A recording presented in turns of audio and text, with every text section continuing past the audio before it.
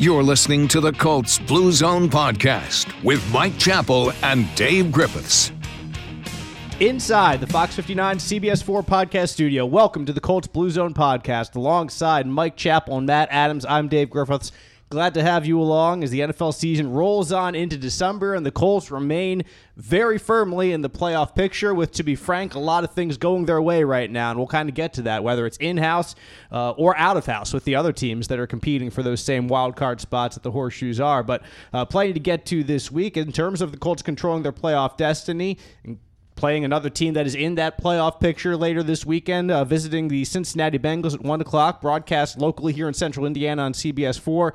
But we begin with the big news of the big Chap, you have something to add Question before we first. kick off? You're Yes. smarter than I am. Well, yes, obviously. Can you control your destiny, or is your destiny what you're going to be? Or can you? We're going to start with philosophy here on the Colts Blue Zone Podcast. If it's your destiny, it's going to happen. Right. Very true. You don't control. I've always wondered about that. Oh, control wow. your destiny. Okay. So that's okay. That's the Colts. I don't know. That's deep. I'm going to go sit in the corner for about 3 hours and ponder that one. Right. So where were you going? Go ahead. I did take an ethics and moral value theory in college. It was a really good. That was a popular course at Syracuse. Actually, there was a professor who taught it who was one of the most popular professors at the university. He was a black French Jew named Lawrence Thomas, and he was a wonderful man who always called everybody by their last name, Mr., Mrs., whoever. Oh, and, it just wasn't like Griffiths. It was like Mr. Griffiths. Yes. Okay. Yes. What do you have to say on this, Mr. Griffiths? So, yes. Anyway, you've already got us down our That's first one rabbit hole. Yeah, exactly, and we'll many more coming. But we do begin this week with the return of Grover Stewart. As we've talked about the past couple weeks, the Colts' rush defense has been atrocious. Atrocious is the word that Mike Chappell used on the Blue Zone pregame show, broadcast here in central Indiana at 11:30 a.m. on CBS 4 as you get set for NFL game days. But no doubt that the Colts' rush defense could use a boost, Chap, with how they have played in Grover Stewart's absence. He is back.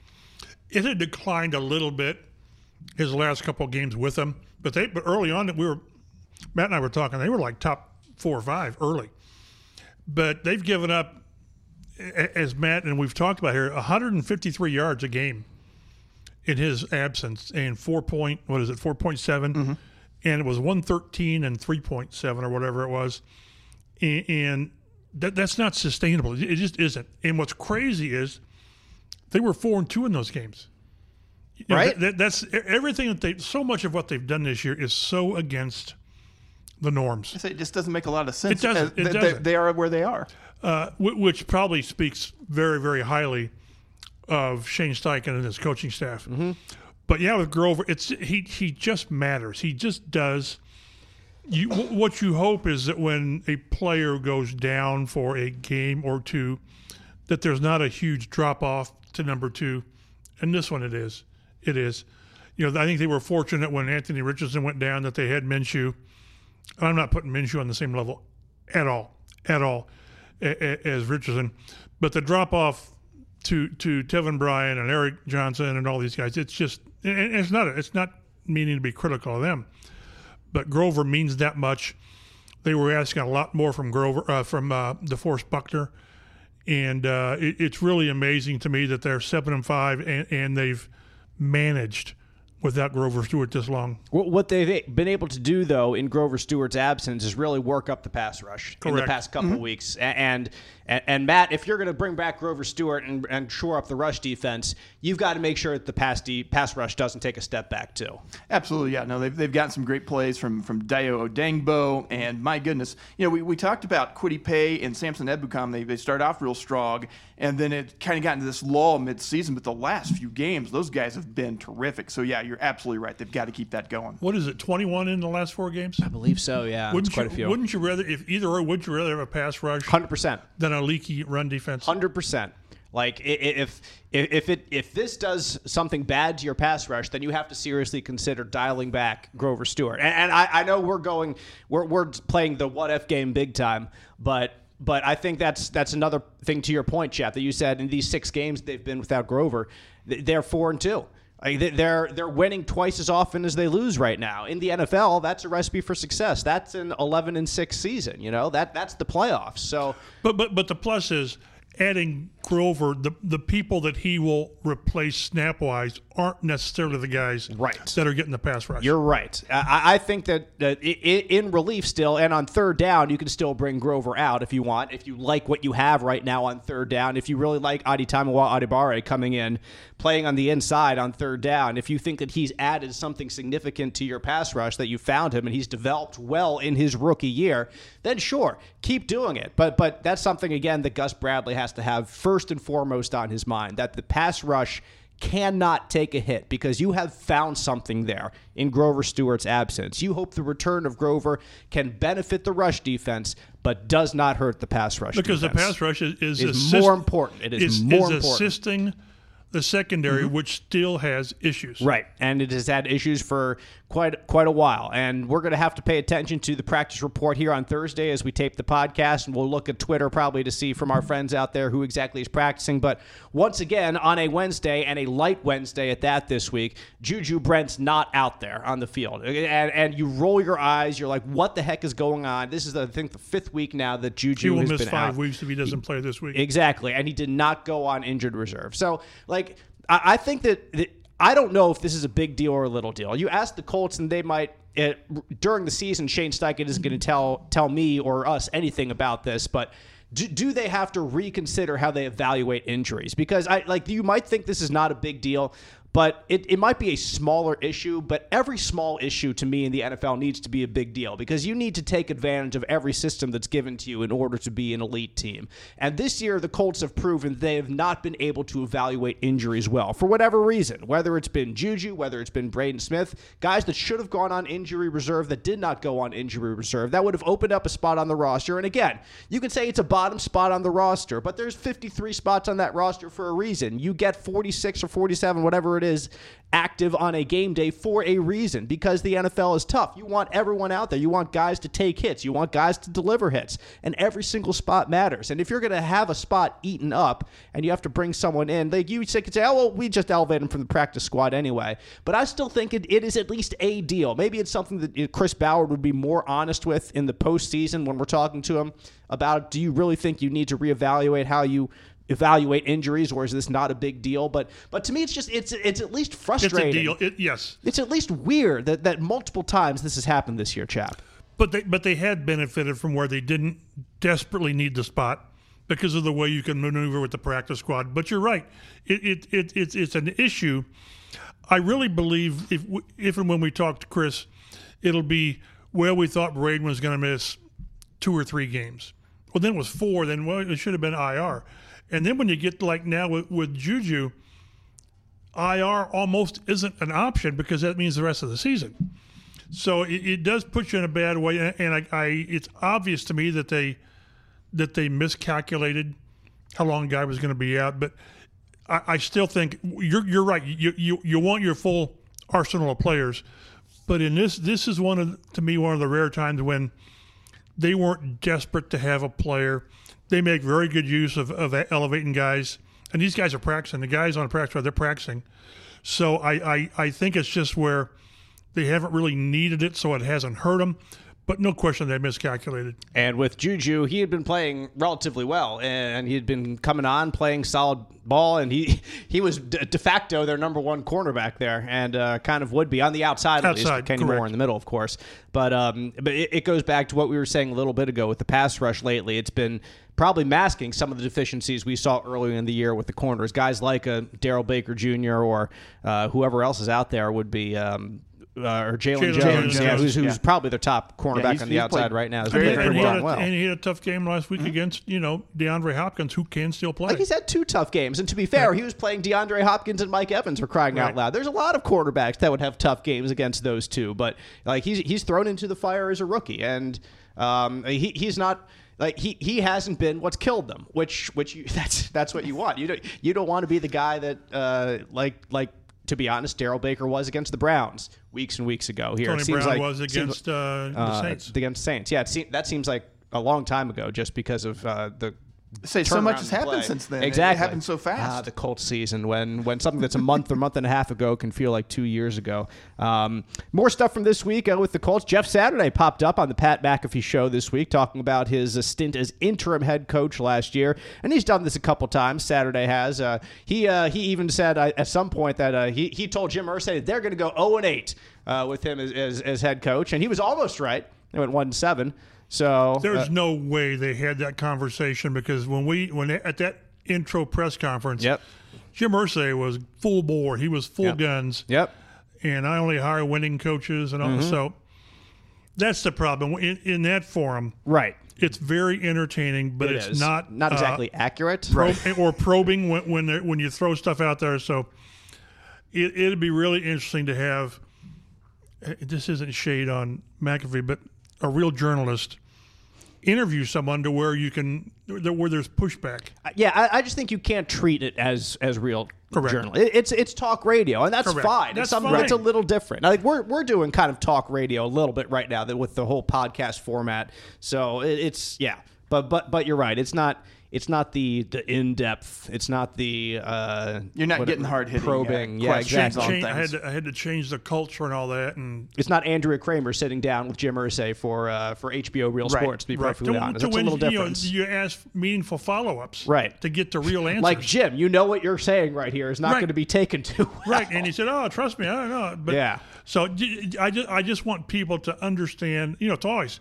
Consider the source. Consider what you're looking at and reading, and it's more entertainment than it is probative value. Yeah, and this interview with Pat McAfee, it was that he talked about some things I think that were obvious, that the culture was not good last year with where they were. The offense was challenged. They needed to fix the offensive line.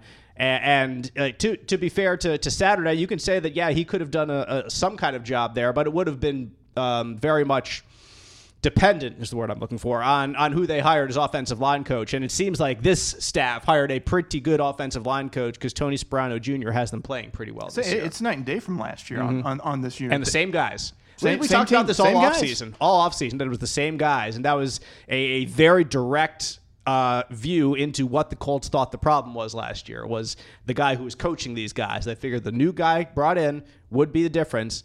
And he certainly has been a difference. Well, what's crazy, it's the same guys with less continuity. They missed very few starts last year because of injury, and this year they've had, I think it's 6 or 7 different combinations. Bernard Ryman misses 2 games. Kelly's missed 3. Braden's missed 5 if he doesn't play this week? I think so. So it's really amazing. And all the concerns there we've had about the swing tackle and Blake Freeland's been a godsend.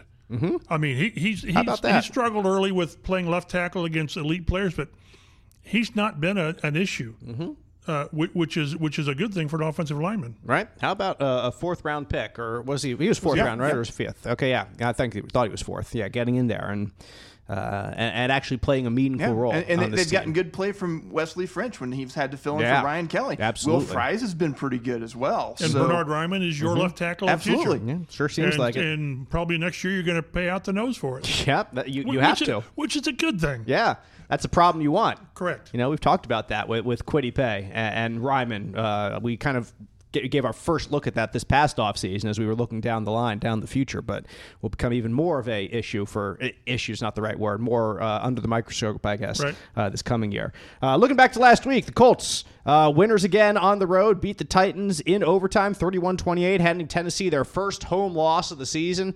The Colts road warriors more true, apparently. 5-2, is that what they are? 5-1. 5-1. Yeah. Away from Lucas Oil Stadium this year. It'd be nice to get some more home wins, but nevertheless, the road wins are pretty nice. It was a wild game, absolutely wild. Here in Indianapolis, Debbie Knox was having her go away party, because people here in Central Indiana know Debbie, who's been a fixture on Indianapolis television for 40 years, but she was having her go away party at the same time as this game. So I was out there. I was watching the game intermittently as I was celebrating her career here. But it was, every time I looked up at the TV, it was something insane was happening. Yes, and whether it was Alec Pierce finally getting a couple deep balls thrown his way, whether it was the special teams, it seems like the special teams beats Tennessee like every year because they've had blocked punts against them in the past. They've had big plays. Yeah, EJ Speed had one. I think he might have even recovered it, or somebody did. I can't remember who it was. Yeah, he either blocked it or I think he blocked it. He blocked it. Yeah. But and they fired their special teams coach. They did the very next day. So anytime you could get an opposing coach fired, you probably had a pretty good day in that area. That's no disrespect. It was probably building. It was that. Yes, exactly. But when you have two punts blocked, well, one blocked and one smothered for a fumble. Yeah, smothered is the right and word. You miss an extra point that costs you the game. Yep. So you got to hold somebody accountable. Here's what you can take away from that. If I'm Matt Gay this week, I'm going to my backup holder and going through everything with him, Like just, okay, we need to make sure that if this happens, we're on the same page here. That if this happens, you turn it here, you turn it this way, and this is what I want, this is what I don't want. Because, like, I felt for Ryan Tannehill in that situation. He comes in, he has to hold because... I still thought it was a good hold. I thought it was a decent hold. Like, the laces weren't in. They weren't out. They weren't out. Right. They were like at 2 o'clock. I don't know what it was. But... goodness gracious, make a kick. Yeah. The kick's got to be made in that instance, and that would have been the winning kick. So we're talking about something completely different this week if that happens differently. But the special teams came up big. Alec Pierce came up big. Michael Pittman Jr. came up big. There were a lot of things to like about that win, even though it was 6 sacks again. Yeah, 6 sacks again. Even though it was one that went to overtime against a team that's 4-7, 4-8, or whatever the heck their record is right now. Yeah. I think it's a road win against a division opponent. I think you still come out of that feeling pretty darn good because of what you saw from your team, Chap, and from a couple players who you want to have big roles down the stretch this year. We've probably talked about this. These guys are not going to make it easy over the last 5 games. It's not going to be like we've talked 30-10 in the fourth quarter. They're going to have to scratch and overcome, and whether it's a fumble by the quarterback inside the 5, which is just unbelievably bad, or whatever. The way this team is structured, primarily offensively, it's not going to be easy. So you find a way, and you never have. At the end of the season, they're not going to say, "How did you guys get to 11-6?" They're not. They don't care. Right. So find a way. That's the mode they're in, and like we'll get to, they're right there in the playoff hunt. They just are, and. We all thought that the meaningful games they would be playing in December would be to get the quarterback experience. Well, no, now it's to get in the playoffs. Mm-hmm. And that's, as we talked about last week, getting in the playoffs now is important. Like that's a culture builder to get into the playoffs, and that was something that we just mentioned with Jeff Saturday and his evaluation of the team. Which you can knock Jeff Saturday's interim coaching record all you want, but you can't knock his evaluation of the team that the culture needed a reshape. And if you can make the playoffs, if you can fight down the stretch to get in. And you mentioned the record, Chap, 11-6. The funny thing is that's not a record that's out of the picture. That's what I'm saying. Yeah, for them right now. Like they would have to go 4-1 down the stretch. There's 5 more games. That's correct. It's doable. And it's very doable with the record that they have, the teams that they have to face down the stretch for sure. So that begins with the Cincinnati Bengals, of course, who are 6-6, 4th in the AFC North. They have lost 3 of their last 4, but did beat the Jaguars on Monday Night Football this past week. Starter Joe Burrow out. Jake Browning had himself a day against the Jacksonville defense. Holy heck. And he's an undrafted free agent, for crying out loud. He played at Washington before Michael Penix Jr. was there, if that's a name that rings a bell to you college football fans. But he threw for 354 yards and 1 touchdown, no interceptions against the Jaguars. Was very efficient with the ball, too. I don't know exactly how many incompletions he had, but it was like a handful. It was not like many. 4 or 5, something along those lines. 27 to 32 or something like that? I think so. Something ridiculous. And he averaged like almost 10 yards per completion. And it helps to have Jamar Chase throwing the ball. They've got a nice group of receivers that helps, for sure. Chase is number 1, obviously, but you go past him, and there's T. Higgins, there's Tyler Boyd, there's a lot of guys. There's Joe Mixon can catch it out of the backfield. They have a lot of guys who can do damage. And they did against the Jaguars. And the Jaguars had won like 3-4 in a row or whatever it was. They were like, what were they, like 8-point favorites in that game or something, according to Vegas? And they ended up losing outright just because the Bengals were efficient on offense. They figured out how to attack that defense. And Trevor Lawrence got hurt too. And Christian Kirk. And Christian Kirk got hurt as well.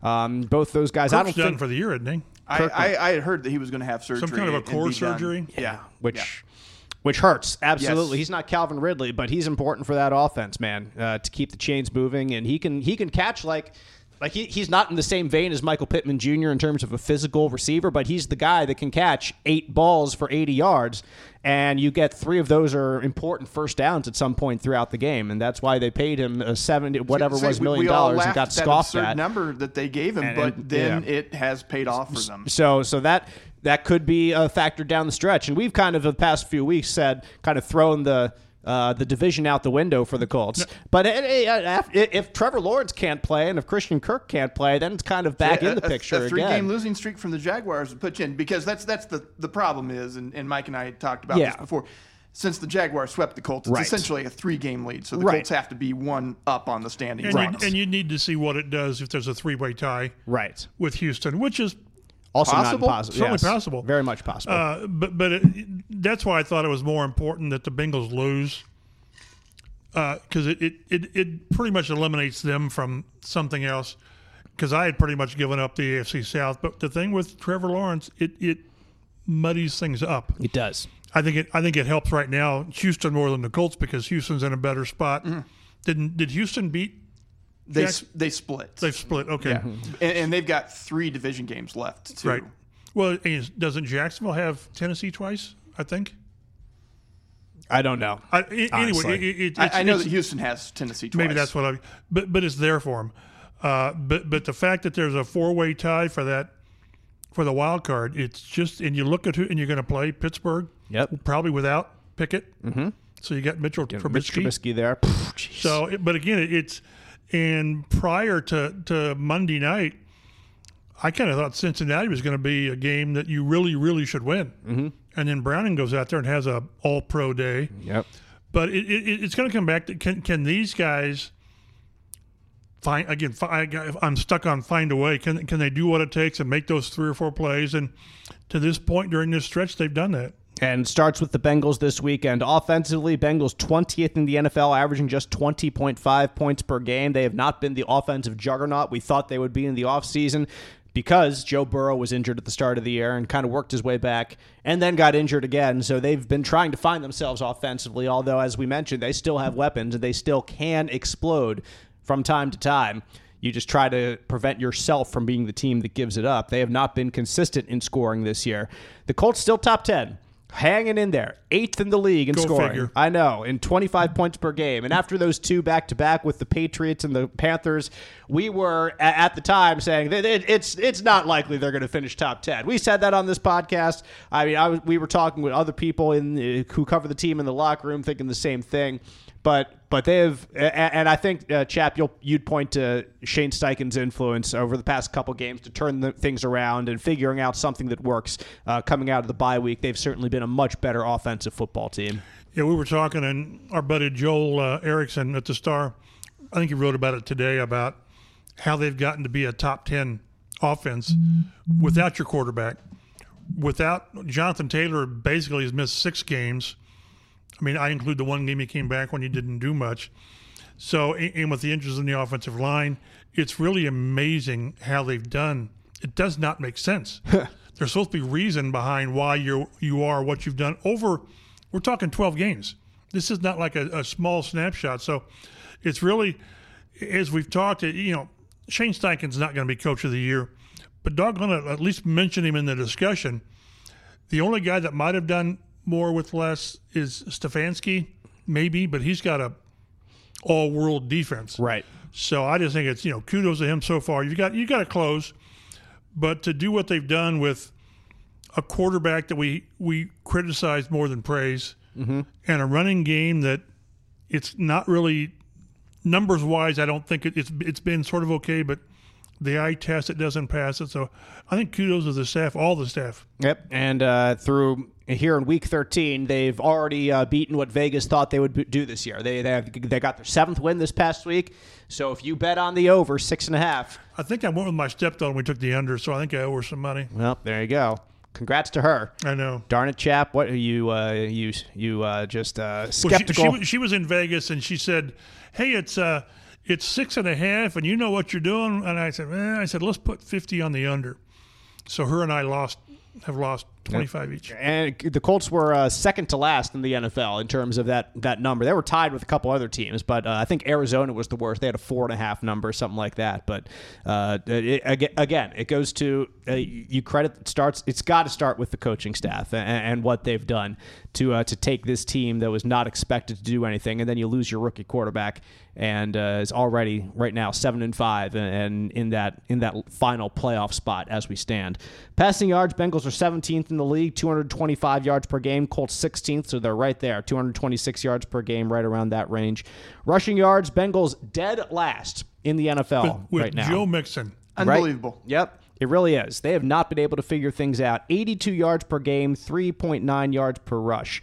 The Colts all the way up in 12th in the league, 115.8 yards per game, 4.1 yards per rush. So, hey, this is a good game to get Grover Stewart back, to just grind them Close into the the dirt. door. Say, Because no. you know Mixon can do it. He can take over a game. You say, not in this game. Right. Like, you want them to be completely one-sided there and to be able to tee off, have and that make pass Jake rush Browning go. do it again. Exactly. Like you recognize what Jake Browning did. 100%. That was a great game. Like you said, maybe it was Jeff, good that he all-pro. did that because he got your attention. Yes. Like you want to put it on him to do it again. You don't want to just say, well, we're going to go for the pass and see if this 32nd ranked rush offense can beat us. I don't think that would be the strategy. You want to bottle up Joe Mixon there and force Jake Browning to beat you in this game, in spite of those offensive rankings. Let's see, what's next? Big plays. The Bengals have 34 big plays this year, 29 passes, 5 rushes. Colts have 45 themselves. If I had told you preseason that the Colts would have 10 more, Matt, big plays than the Bengals at this point in the year, you would have told me what? I would have kicked you off this podcast, Dave. Dave, you're done. You're done. You're done. What are you smoking? We've overserved you. Exactly. Hard no, but here we are at this point of the year, and that is the case. Points allowed on defense, the Bengals are 22nd in the league, allowing 22.8 points per game.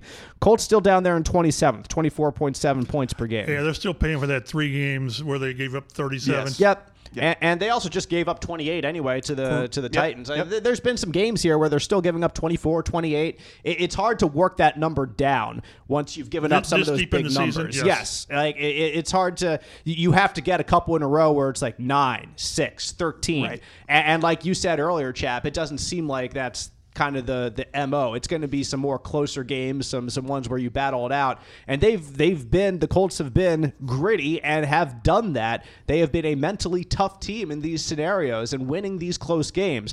But it's probably going to have to continue that way, as much as we say, hey, the rush defense might be better, and say, hey, the pass rush defense has been pretty good lately. Other teams are still finding ways to put up some points. It's just they're making the plays in crunch time to win these games. So, well, and they, there's always a but whenever these guys win. It came with Derrick Henry out with a concussion. If he doesn't miss the bulk of the fourth quarter and overtime, maybe. But that's you play with the hand you're dealt, and that's what the Colts are doing. That's another play I saw just randomly as I was looking up at the going away party. I saw Zaire Franklin clock Derrick Henry and him fall down kind of limp. I was like, uh-oh, he's done for the day. And that unfortunately for the Titans proved to be correct. Let's see. Total defensive yards. The Bengals are dead last in the NFL. I'm stunned. Giving up 388 yards per game. Colts still 26th, not so hot at 355 yards per game. The worst defense in the league in terms of yards given up. So, hey, even if they give up some yards, you figure Matt Gay will get some chances in this game, if nothing else, and hopefully not as many, that you can finish some of those drives. Pass defense, Bengals 27th in the league. Rush defense, they're also 27th in the league. So they're not really particularly good at either of them. You can attack them both ways, it appears. 254 yards passing given up per game, 134 yards given up on the ground, and averaging 4.8 yards per carry. Yeah. That's a chunk. That's a big number. Yeah, and if you can get Zach Moss to attack that, because I don't think this is still no Jonathan Taylor at practice this week, and he won't be back yet. He's back at practice, but he's watching. Right. After his thumb surgery. So that's a Zach Moss joint as they say. Colts 17th in pass defense in the league, and they've fallen down to 26th in the league in rush defense without Grover Stewart. I think they were up at 19th or something like that before he left. Right before he left. Had a couple of those games that, as you guys said, had been falling out a little bit, but really kind of hit the bottom of the barrel once he was gone. So they are right in that range. They should be between 17th and 20th in both of those avenues right now. If they have Grover Stewart. Turnovers, Bengals are one of the best teams in the league in turnover margin. They're a +9 squad. They have 19 takeaways and just 10 turnovers. They don't. That's give how the you ball overcome away. being unable to stop people. That's exactly what I thought, because I Yep. looked at their offensive rankings and their defensive rankings. I'm like, how are these guys 6-6? And I know Burrow's not been in there. There you go, +9 on the turnovers. That's a big number. Colts are +2. It's always good to be in plus territory with 20 takeaways, 18 turnovers. But you'd rather not have 18 turnovers. Yeah, you would, because, and again, last week, they forced 2, but they also had 2. So it's been like that the last couple of weeks. A +1, or they'd be a +1 or they'd be a +0 because they've had the same amount as their opponent. And still could be obviously a factor. It's a factor in every game, but could be a key factor this weekend. On offense, we've talked a bit about the Bengals offense and Jake Browning being the guy. He does not carry the ball too much, but he does sometimes, has 10 carries for 70 yards, so he's been efficient. Had 2 carries for 22 yards against Jacksonville, so if you let him go, he will go. But that's not his strength. By any stretch. It's kind of more like Joe Burrow. It's not his strength, but he could go and he could run. Every once in a while, when you need to pick up a 3rd and 5 or something, then he did that loose. against Jacksonville. Yes. Near the end, he got loose and he just kept running because they didn't get him down. But those are the guys that just frustrate you because that's not what they do. And you let them hurt you, it just extends drives. Joe Mixon, 689 yards rushing on the year, 3.8 yards per carry, 6 touchdowns. Another touchdown receiving with 39 catches and 281 yards through the air. Jamar Chase is the most dangerous player on the team. He's not Tyreek Hill, but doggone, he's not far behind. Exactly. Arguably right behind Tyreek in terms of most dangerous players, certainly in the AFC, in terms of those outside threats. 86 catches this year, 1,063 yards, 7 touchdowns, has 11 catches of 20-plus yards. So he's basically getting a 20-yard-plus catch every game. And he's had a couple games where that was not the case, when they were really struggling. So he's had multiple of those games where he just finds ways to get open downfield. So to stop that, pass rush has got to get to Brown. Exactly, and it's like you can't rely on your secondary to guard for 3 seconds, 4 seconds consistently in this game. Can't do it because the Bengals have guys that will beat you. And it's not just Jamar Chase. It's Tyler Boyd, 55 catches for 499 yards, 2 touchdowns. It's T. Higgins, 30 catches for 364 yards and 2 touchdowns. Their tight end Tanner Hudson has 26 catches for 228 yards. But you look at that whole battery, and there's a lot of names that scare you. But obviously Jamar Chase is number one. But any one of those guys, I wouldn't be surprised if there's 3 or 4 seconds you give Jake Browning in the pocket and he chucks it deep. Any one of them could be back there long. And we kind of talked about this a bit last week, that the Titans had a couple players who had some good deep threat. There were multiple guys who had some of these long, big plays for them this season. Bengals another one of those teams. It doesn't matter if it's the right side of the field, the left side of the field. Anybody could break it deep on any play. And that makes it more difficult to defend, that you have multiple guys that are threats to go deep. It's unlike the Colts. They've used Michael Pittman more in the shorter role. He's got as many catches as Chase does. He does. 86 each. Mm-hmm. But Jamar Chase has a few more yards. A couple hundred yards. Than him, exactly. Alec Pierce has been the Colts' deep threat. Whenever the rare times they have gone deep, it's different that the Bengals can use a bunch of different guys to hit you deep. And they can do it all the time. Yep. So, and with the Colts, we've seen them, they've got to get the right coverage, get the right play in, and kind of schematically get something drawn up. And when you got a chase, you just sort of say, get open. Yeah, go. I'll find you. We'll throw it to you. Right. Yep. And even if he's not open, he's open. Give him a chance there against Darrell Baker Jr., against Jalen Jones. You like that matchup if you're the Bengals against either of them, wherever he is on the field, if there's one-on-one coverage for sure. On defense, leading tackler for the Bengals, linebacker Logan Wilson has 97 tackles, and a fellow linebacker Jermaine Pratt has 89. Safety Dax Hill with 80, so there's a good good mix of guys up there with quite a few tackles. They're getting production from quite a few players. On defense, Trey Hendrickson can get after the quarterback. He has 11.5 sacks this year, so you've got to be sure you know where he is.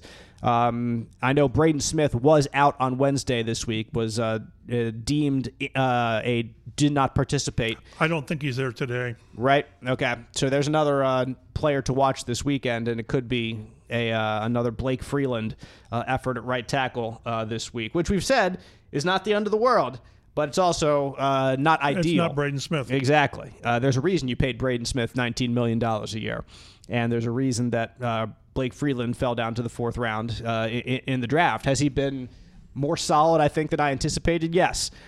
Do you want Trey Hendrickson going against him for 65 snaps on Sunday? He only has to win 3. Exactly. And he's the best player on the field. Like we've talked about that before. Absolutely crazy, but that's the mindset you have to have as an offensive tackle, that's unacceptable. That winning 98% is unacceptable, because you're going to lose games if you are a 98% successful offensive tackle. Ridiculous, but it's true. It is. And like I said, that's just the mindset that they have to have. It's unique. Let's see here. Where are we? Sam Hubbard, 5 sacks. B.J. Hill, 4 sacks as well for the Bengals defense. The Colts are 7th in the playoff picture right now. They have 5 games remaining. We said after Cincinnati, they face the Steelers, who will likely have Mitchell Trubisky at quarterback. That's a Saturday night game, right? That's a Saturday 4 o'clock game, right. which is going to be a heck of a day in Indianapolis sports. I saw that. Go ahead. You have the Colts there at 4 o'clock. At the exact same time, over at Gainbridge Fieldhouse, you have the Purdue Boilermakers tipping off against the Arizona Wildcats in what's going to be a top 5 matchup in college basketball. And earlier in the day, actually at Gainbridge, it's Ball State and Indiana State. Chirp. Exactly. And Indiana State has had a really strong start to the season. They've played really well. So has Ball State. They're 7-2. They've struggled, not struggled to that point, but they haven't been dominant. Indiana State has looked really good. So yeah, I think that's going to be an intriguing game at the Fieldhouse, and all that. So it's going to be a great day of sports downtown, man. And it's going to keep us busy and on our toes for sure. Going here, there, and everywhere, wherever we have to wind up at any given time to cover it and to bring you solid coverage on Fox 59. That's why we've got a good depth. That's why the depth of our staff will help. Yes, darn right. And we'll bring that to you on air and online December 16th as the Colts face another one of these teams. That are in the hunt for those final playoff spots. That are no better off than what the Colts are. Exactly. And you could argue, and I would argue, the Colts are in a better position, like I mentioned kind of near the top of the show, that things are breaking their way. For once in a blue moon, things are going the Colts' way. That they're facing Jake Browning with the Bengals. They're facing Mitchell Trubisky with the Steelers. They're facing other teams down the stretch, like the Texans they've beaten before. The Raiders they've been playing Aiden O'Connell all year. Respect to Aiden O'Connell, but nevertheless, it's not like they were facing last year with quarterback after quarterback down the stretch. It was Dak Prescott, it was Kirk Cousins, it was all these other elite quarterbacks that you had to face. That was the story last year. This year, it's not that; it's the opposite of that. They've been able to take advantage. And people say, "Well, look who they're playing." This is who they're playing. Exactly. So you're playing. There's nothing wrong with that. No one's ever going to apologize for that, but at the same time, when you're presented this path to the playoffs, take advantage of it, because I think what we've talked about and what you made a good point of, this is culture building. Yes, the number one priority, and we talked ad nauseum, was to get the quarterback experience. Well, that didn't happen, but the most important thing in building culture environment is positive reinforcement. Mm-hmm. This is okay. So this is why we do this, and so it's gonna every win's gonna hurt their draft positioning. That's gone. That narrative is out the window. Yep. Now this is about. I don't care if this team, and I don't believe they are built for a deep playoff run. I don't care. Just get in and see what happens. Mm-hmm. And take that later draft pick that Chris Ballard will trade for 3 second-round picks. I think he's going to trade up and get Marvin Jr. Let's go. He'll trade to 4. Let's go. Would that be the most Chris Ballard move? It would be. Yes. That would be I would mandated from the front office or from the owner's box if that happens. Just a rabbit hole to go down. I saw a posting today that the NIL people in Columbus are trying to come up with a number to keep Marvin Jr. Good luck with that in Columbus.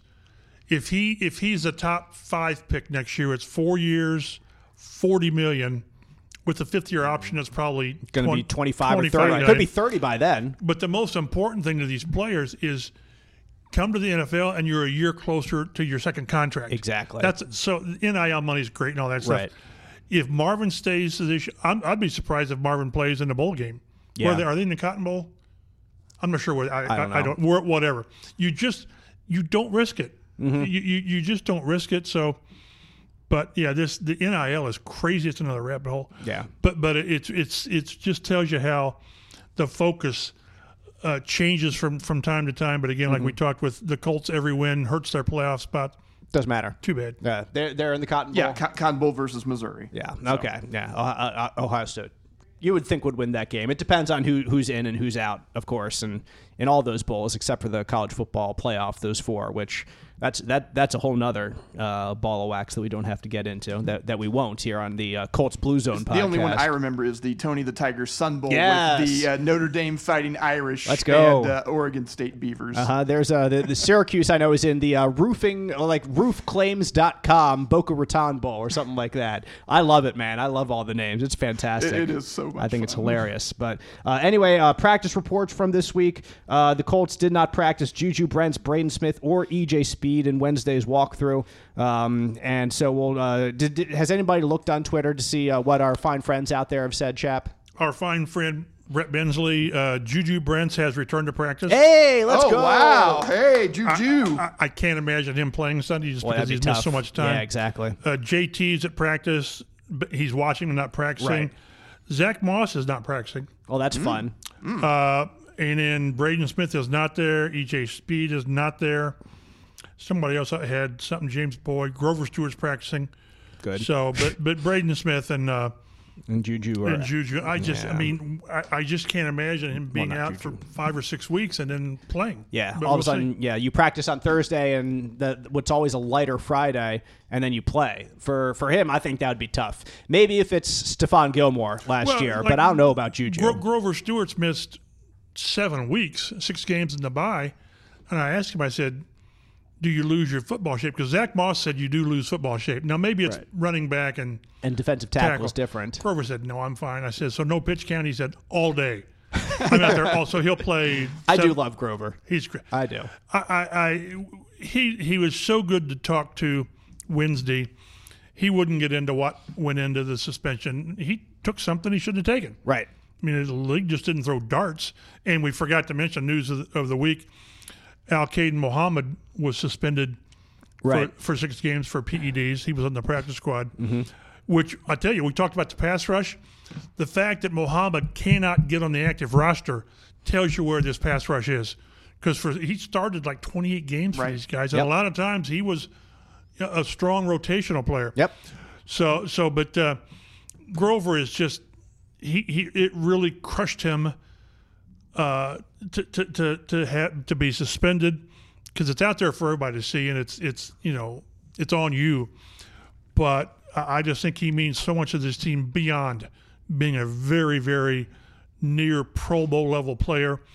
What he means to the locker room and the teammates is immense. I hope he has an influence on the field. Mm-hmm. Likewise. And you hope he makes an impact down the stretch and then gets a new contract in the offseason, because he'll be up for it. Is he like 30? I think he's 30. Yep. And he's already got one. Get a second one. You get a third contract. That's awesome. Right. We talk about that. Yeah, go ahead. You talk about getting a second one. To get a second free agent contract is amazing. Yeah, and we talked about that with Jack Doyle, going from undrafted free agent to getting 3 or 4 NFL contracts, and just being that fortunate.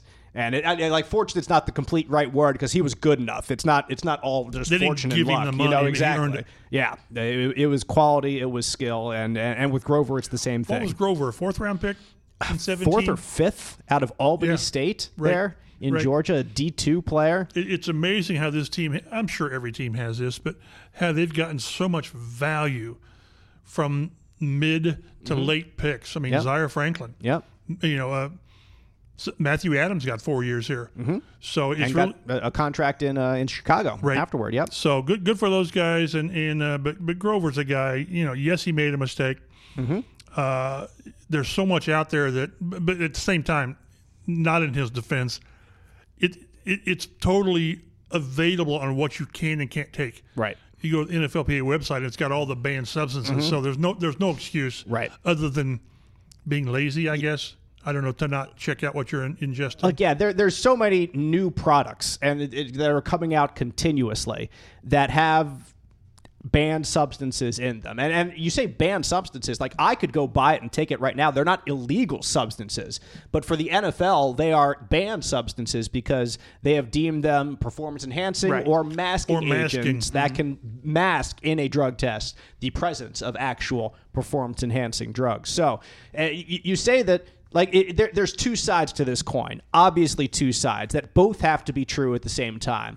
One is Grover is looking for the best advantage that he can have because he's a professional athlete. That is his job. Nutritionally, he's looking for the best possible advantage to be the best possible player he can be, and trying to find supplements that can help him do that. And two, you just can't take substances that are sketchy. And there are resources to help you with this. Like if you have members or people on the team, nutritionists on the team that can help you with this. Like if Grover said, "Hey, I want to try this new substance," can someone look at this for me to make sure? Like there are people there who will absolutely tell him yes or no. That's why there's no real excuse for doing it. Right. Like you do it and like you said, it's an ounce of lazy or maybe a pound of laziness to just find it and take it immediately because you don't need it this second. Like you say, hey, well, can I take this? Sure. Okay. If you don't take it, I don't know, like have another protein shake that you know is acceptable and then move on and try to take this substance next week. So I understand what he's doing is trying to be the best player he can be. But you also have to understand that there are so many ways that this could have been avoided. So you move on. Like now it's in the past. Like you move on. And that's what he said. It's in the past. I'm moving forward. And I think we should too. Like after this, it's not a deal. But for this week, it's a deal that we can actually break down and explain a little bit of what happened and why it happened and why it shouldn't happen. I think WIBC's Kevin Bowen asked him about, do you know what it was? Well, yes, he does. I mean, he knows. But he didn't want to get into it, and that's fine. But you have to ask. But it was dumb, dumb, lazy, whatever you want to say.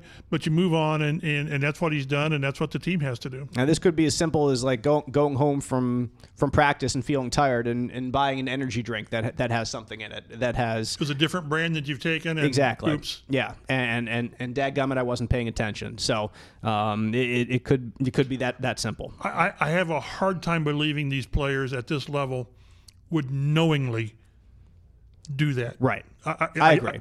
Because there's too many guards that are going to catch you.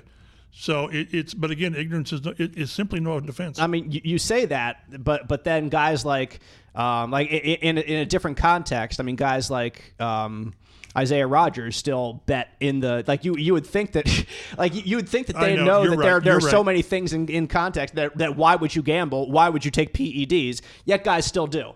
And guys still would take performance-enhancing drugs. But you're just tested, randomly tested. Now, who was it? Was it Jonathan Taylor said he posted that he had his big game when he broke his thumb. Yeah. And he said, well, I've got my, I'm getting tested today. It seems like every time a player has a good game, you get tested randomly. I still remember in Houston one year, T.Y. Hilton going off, having one of his vintage Houston games, and him having to wait for him at his locker because he was randomly tested after this game. And it took a while to get the test done. Because he's out of fluids. Exactly. They're all gone. He had to find a way to make this test work. And he did, to his credit. And to his credit, spoke with us, as everybody I'm sure wants to leave. But all the Colts PR staff, they knew that we needed to talk to T.Y., obviously. It was just a frustrating situation that they want to go. T.Y. has to do this. He has to talk to the media for at least a couple minutes here. But man, it's unforgiving, like you said. Until he can give them a specimen. Exactly. It's tough to do on demand when you've got no fluids to give. Exactly. Sometimes it's tough to do on demand anyway. Yes, it crying is. out loud. But if you have no fluids after running around and I can't give you what I ain't got. Exactly. Over and through the Texans secondary for the past 3 hours for crying out loud. Anyway, fun story there. The Colts take on the Bengals in Cincinnati on Sunday. Bengals injury report, by the way, halfback Chase Brown, hamstring, offensive tackle Jonah Williams with a back injury were limited on Wednesday. Now we get to this weekend. Colts-Bengals, a 1 p.m. kickoff, airs on CBS 4 right here in the central Indiana market. Two teams vying for one of those final playoff spots. I'm going to look up real quick what the line is for this week's game. It's probably about even, isn't it? I would imagine it's probably pretty close. Hang on. Colts-Bengals line. Hooray for Google. Let's go. Cincinnati Bengals. Predictions odds. You could have done this beforehand. I know. I'm just lazy like that. So could I. I forget every week because I love this part of the show. I don't because I figure one of you guys would do it. The Bengals are actually 1-point favorites on their home field, so they have just the home field advantage kind of was what the separation is, according to Vegas. The over-under 44, so we're expecting a 22-21, 23-22 type ball game at that. Actually, the money line, both teams are minus 110. On the money line. So it's as close to a pick-em as possible, but they gave the Bengals the 1 point advantage right now. I'll go first, then Matt and Chap. I think at some point the Colts' road fortunes have to find their level. They've been getting like crazy wins like last week. I think just a little too much. I think this is a water finds its level game. This is a regress to the mean. I think the Colts are better than average on the road.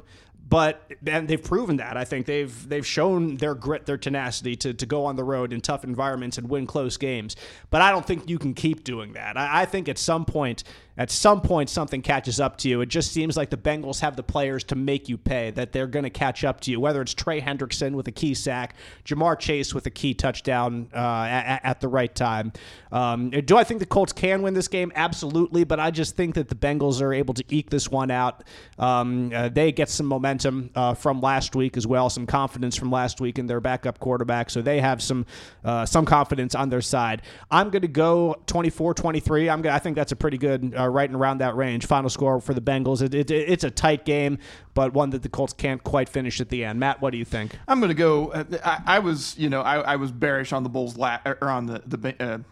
the Colts last week. I didn't think that they would be able to pull that one out on the road. I'm going to go ahead and go with the Colts this week, 28-24, as long as they take care of the ball. All right, Chap. I'm in the save get mode on my computer. I've said 23-20 the last 2 weeks. Good guys, find a way. I'm still there. I agree with you that at some point some breaks won't go their way, but I want to see the quarterback do it again. I just do. Yep. That makes a lot of sense. So many times, and I can't come up to all of them in my head right now, but so many times the guy has that great game, but then you see why he hadn't done it before that. Right. So, but that doesn't mean these guys can go out there and have 3 turnovers. I think they find a way because it's just a great story. But if they lose, that wild card spot is going to get even more crazy. It's already muddled as it's already. So, but win this one, and I think there's like a 30%. Right now, there's a 65% chance of making the playoffs. Mm-hmm. Yeah, according to the Times, New York Times playoff simulator. And if they lose this, and it differentiates by like 30%. Yeah, it's a 30% swing. But that's what it'll be, and then it'll change next week. I think they find a way. Because while things have gone their way, they've not really done anything. Well, they blocked 2 punts, so I shouldn't say that they've done things extraordinary. But offense and defense, they really haven't done things that they shouldn't be doing, that they couldn't be doing. They've not run the ball well enough. I think they find a way. 23-20. All right, 23-20 says Chap. We will find out on Sunday. Colts-Bengals, big game in terms of the rest of the season, the wild card hunt, and either taking more of a hold on it. Wear the orange and black helmets, which I'm sure they will. I hope so. Do you like the white and black helmets? It's okay on occasion. I think the Bengals have such a great helmet that they should always wear that helmet. The Smash Pumpkin. Yeah. Yes, exactly. I like it too. So we do appreciate you all listening to the Colts Blue Zone podcast. You can read Mike Chappell's work online, fox59.com, cbs4indy.com throughout the week. Also follow us together on Twitter at Colts Blue Zone for news and notes, including practice reports, injury reports, all that stuff. Mike Chappell is at mchappell51. Matt Adams is at Statamatti. I'm Dave Griffiths at DaveG_sports. We appreciate you listening. We'll see you next week on the Colts Blue Zone podcast.